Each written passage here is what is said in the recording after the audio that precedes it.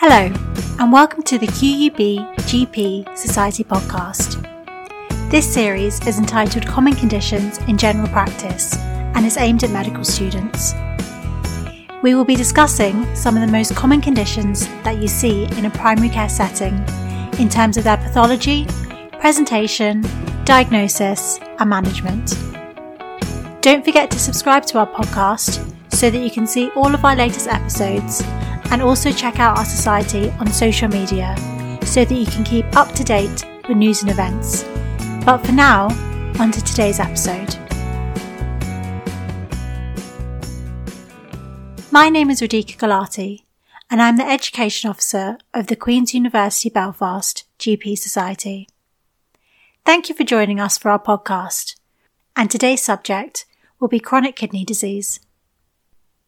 Chronic kidney disease is defined as a reduction in kidney function that is present for more than 3 months and leads to irreversible loss of nephrons. It is estimated that chronic kidney disease affects around 8.5% of adults, with chronic kidney disease being more common in women and with increasing age. There are multiple causes for chronic kidney disease, with the most common cause being diabetes. In diabetic nephropathy, high blood glucose leads to the production of reactive oxygen species that change the structure of the kidney. This includes thickening and sclerosis of the basement membrane, mesangial-expansion, and podocyte hypertrophy and atrophy. Another common cause of chronic kidney disease is hypertension. In hypertensive kidney disease, the high-pressure state leads to thickening and narrowing of the renal artery, reducing the filtration rate. This increases renin, leading to a raised blood pressure, and the cycle continues, eventually leading to glomerulosclerosis and nephron loss. Other causes of chronic kidney disease include glomerular disease, damage from an acute kidney injury, congenital causes such as polycystic kidney disease or renal dysplasia, autoimmune conditions such as lupus and vasculitis, and chronic urinary tract obstruction. Medications such as angiotensin-converting enzyme inhibitors, aminoglycosides, lithium, and non-steroidal anti-inflammatory drugs can also damage the kidney. In the early stages of chronic kidney disease, the patient is often asymptomatic, as the kidneys compensate for the loss of nephrons. The kidney does this by shifting blood flow to the healthy nephrons, leading to hyperfiltration in these nephrons. Over time, however, this hyperfiltration leads to sclerosis, and there is further nephron damage, and the kidneys are no longer able to tolerate this level of damage. At this stage, there is so much damage to the kidneys that glomerular filtration rate starts to decrease and the patient becomes symptomatic. At this stage, the patient can present with a whole host of symptoms across different bodily systems. Firstly, a decrease in glomerular filtration rate means that waste products, notably urea, that are normally secreted in the urine, build up in the blood. Symptoms of uremia include weakness, fatigue, poor appetite, nausea and vomiting, neuropathy, a persistent itch, and amenorrhea. In more severe cases, uremia can lead to encephalopathy, resulting in seizures and coma. Some patients may also have a uremic frost, where urea is excreted onto the skin, and this looks like white flakes on the skin. Secondly, a decrease in filtration leads to an increase in sodium and water retention. This can lead to high blood pressure and peripheral edema. Blood pressure is further raised, as in chronic kidney disease, because there is a low volume of fluid in the kidney, renin is secreted. Renin converts angiotensinogen to angiotensin I. Angiotensin-converting enzyme is released from the lungs and converts angiotensin I to angiotensin II.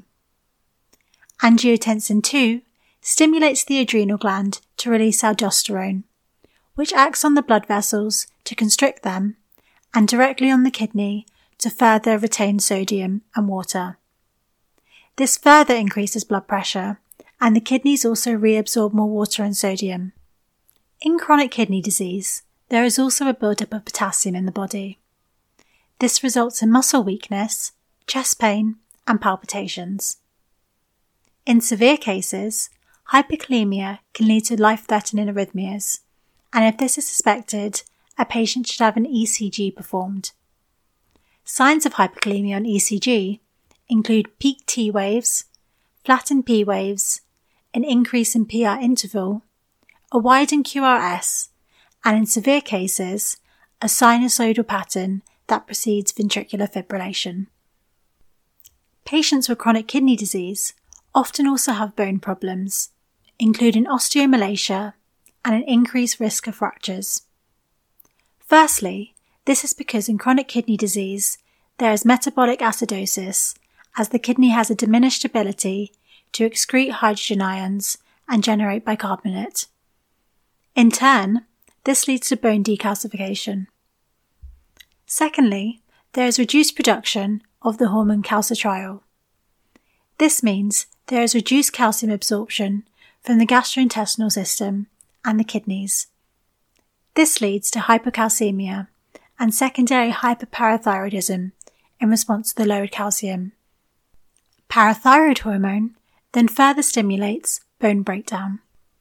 Lastly, patients are often anemic, and this presents with symptoms such as fatigue, chest pain, palpitations, and tinnitus. On examination, patients may appear pale, have tachycardia, and may have a flow murmur.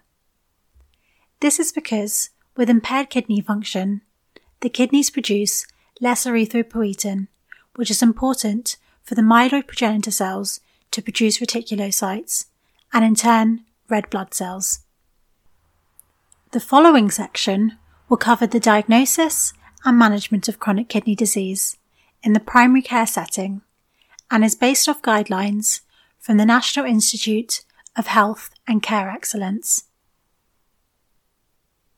Chronic kidney disease is diagnosed through a fall in estimated glomerular filtration rate. This value is calculated through the modification of diet in renal disease equation, which incorporates serum creatinine, age, gender, and ethnicity. It is important to note that pregnancy, high muscle mass, and eating red meat 12 hours before the test can affect the result. Based on glomerular filtration rate, chronic kidney disease can be split into different stages. Stage 1 is when glomerular filtration rate is more than 90 millilitres a minute.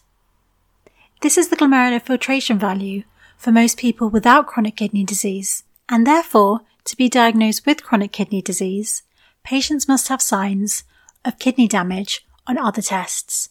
For example, abnormal UNEs or proteinuria. Stage 2 chronic kidney disease is glomerular filtration rate between 60 and 90, again with other signs of kidney damage. Stage 3A is a glomerular filtration rate between 45 and 59. Stage 3B is a glomerular filtration rate between 30 and 44. Stage 4 is a glomerular filtration rate between 15 and 29. Stage 5 is a glomerular filtration rate less than 15, and with a glomerular filtration rate this low, there is established kidney failure. As stated previously, the extent of proteinuria is important in the diagnosis of chronic kidney disease and monitoring its progression. Protein in the urine is measured through calculating the albumin-creatinine ratio on an early morning urine sample. It is important to note that transient increases in urine albumin-creatinine ratio may be seen with menstruation, urinary tract infections, exercise, and prolonged upright posture, and this should be taken into account when interpreting this measurement. If a patient has mild or moderate chronic kidney disease, glomerular filtration rate should be monitored once or twice a year. If it is moderate to severe, glomerular filtration rate should be carried out 2 to 3 times a year. And in end-stage kidney failure, glomerular filtration rate should be monitored at least 4 times a year. Other blood tests, such as full blood count, calcium, phosphate, vitamin D, and parathyroid, should all be monitored, and the frequency depends on clinical judgment. A patient's nutritional status, BMI, blood pressure, serum HbA1c, and lipid profile should also be assessed. Renal ultrasound is not routinely done unless there is a suspicion of urinary tract stones, obstruction, or there is a family history of polycystic kidney disease. Now going on to the management of chronic kidney disease, this is multifaceted and combines lifestyle changes with medical management. The management of chronic kidney disease should start with lifestyle advice, including encouraging and supporting patients to reduce their cardiovascular risk through smoking cessation, reducing their alcohol intake, eating a healthy diet, exercising, and maintaining a healthy weight. It is important to note that a low-protein diet is not routinely recommended in chronic kidney disease, and specialist nutritional input should be arranged if there are concerns about malnutrition. Patients also need their medications reviewed, with potential nephrotoxic drugs being stopped or the dose minimised. As stated previously, nephrotoxic medications include non-steroidal anti-inflammatory drugs, ACE inhibitors, aminoglycosides, and heparin. In particular, patients should be advised to avoid over-the-counter non-steroidal anti-inflammatory drugs where possible, and to avoid herbal remedies, as it is often not clear what is contained in these products. Patients with chronic kidney disease have a high cardiovascular risk, and GPs play an important role in managing this. As hypertension in chronic kidney disease is due to activation of the renin-angiotensin-aldosterone system, an ACE inhibitor or an angiotensin II receptor blocker is often recommended. For example, lisinopril or losartan. NICE currently recommends that if the urinary albumin-creatinine ratio is less than 70, a blood pressure target of 140 systolic and 90 diastolic should be aimed for. If the albumin-creatinine ratio is more than 70, a more conservative target of 130 systolic and 80 diastolic should be aimed for. When starting these medications, it's important to check the UNEs before and after. A decrease in estimated glomerular filtration rate of up to 25% or a rise in creatinine up to 30% is acceptable. However, any more may indicate an underlying renovascular disease. Furosemide can be used if the estimated glomerular filtration rate is less than 45 and also has the additional benefit of lowering serum potassium and helping edema. However, this medication should be stopped if the patient is at risk of dehydration, for example, if they have nausea and vomiting. Furthermore, all patients with chronic kidney disease should be prescribed a statin. Moreover, if a patient has diabetes, this should be managed as it can worsen pre-existing chronic kidney disease, whether or not the primary cause was diabetes. There is a particular subset of patients who need to be referred on to a nephrology specialist. This includes patients with a glomerular filtration rate of less than 30 millilitres a minute, accelerated progression of chronic kidney disease, an albumin-creatinine ratio of more than 70 unless it is due to known diabetes, uncontrolled hypertension despite the use of at least 4 hypertensive medications, a rare cause of chronic kidney disease, such as polycystic kidney disease or renal artery stenosis, or a complication of chronic kidney disease, for example, renal anemia requiring EPO injections. In more severe cases, or end-stage renal failure, primary care doctors may need to refer patients for the consideration of a renal transplant, dialysis, or palliative care. In summary, chronic kidney disease is a common condition encountered in the primary care setting. The most common cause of this condition is diabetes, but other important causes include hypertension, glomerular disease, and genetic conditions such as polycystic kidney disease. Chronic kidney disease is initially asymptomatic, where it is picked up on routine bloods. However, as the condition progresses and there is more extensive damage to the kidneys, patients may suffer from a variety of non-specific symptoms, including fatigue, nausea, peripheral edema, and weakness. Chronic kidney disease is diagnosed and the severity classified through blood tests, looking at the estimated glomerular filtration rate and the albumin-creatinine ratio.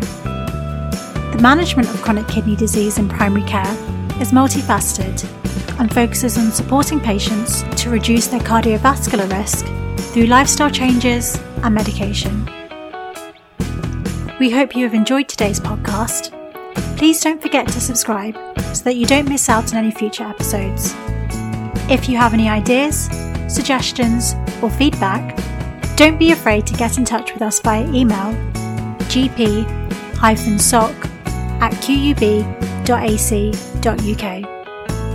Our Facebook, Twitter, and Instagram accounts are regularly updated with all the essential information from our society. Thank you for listening, and goodbye.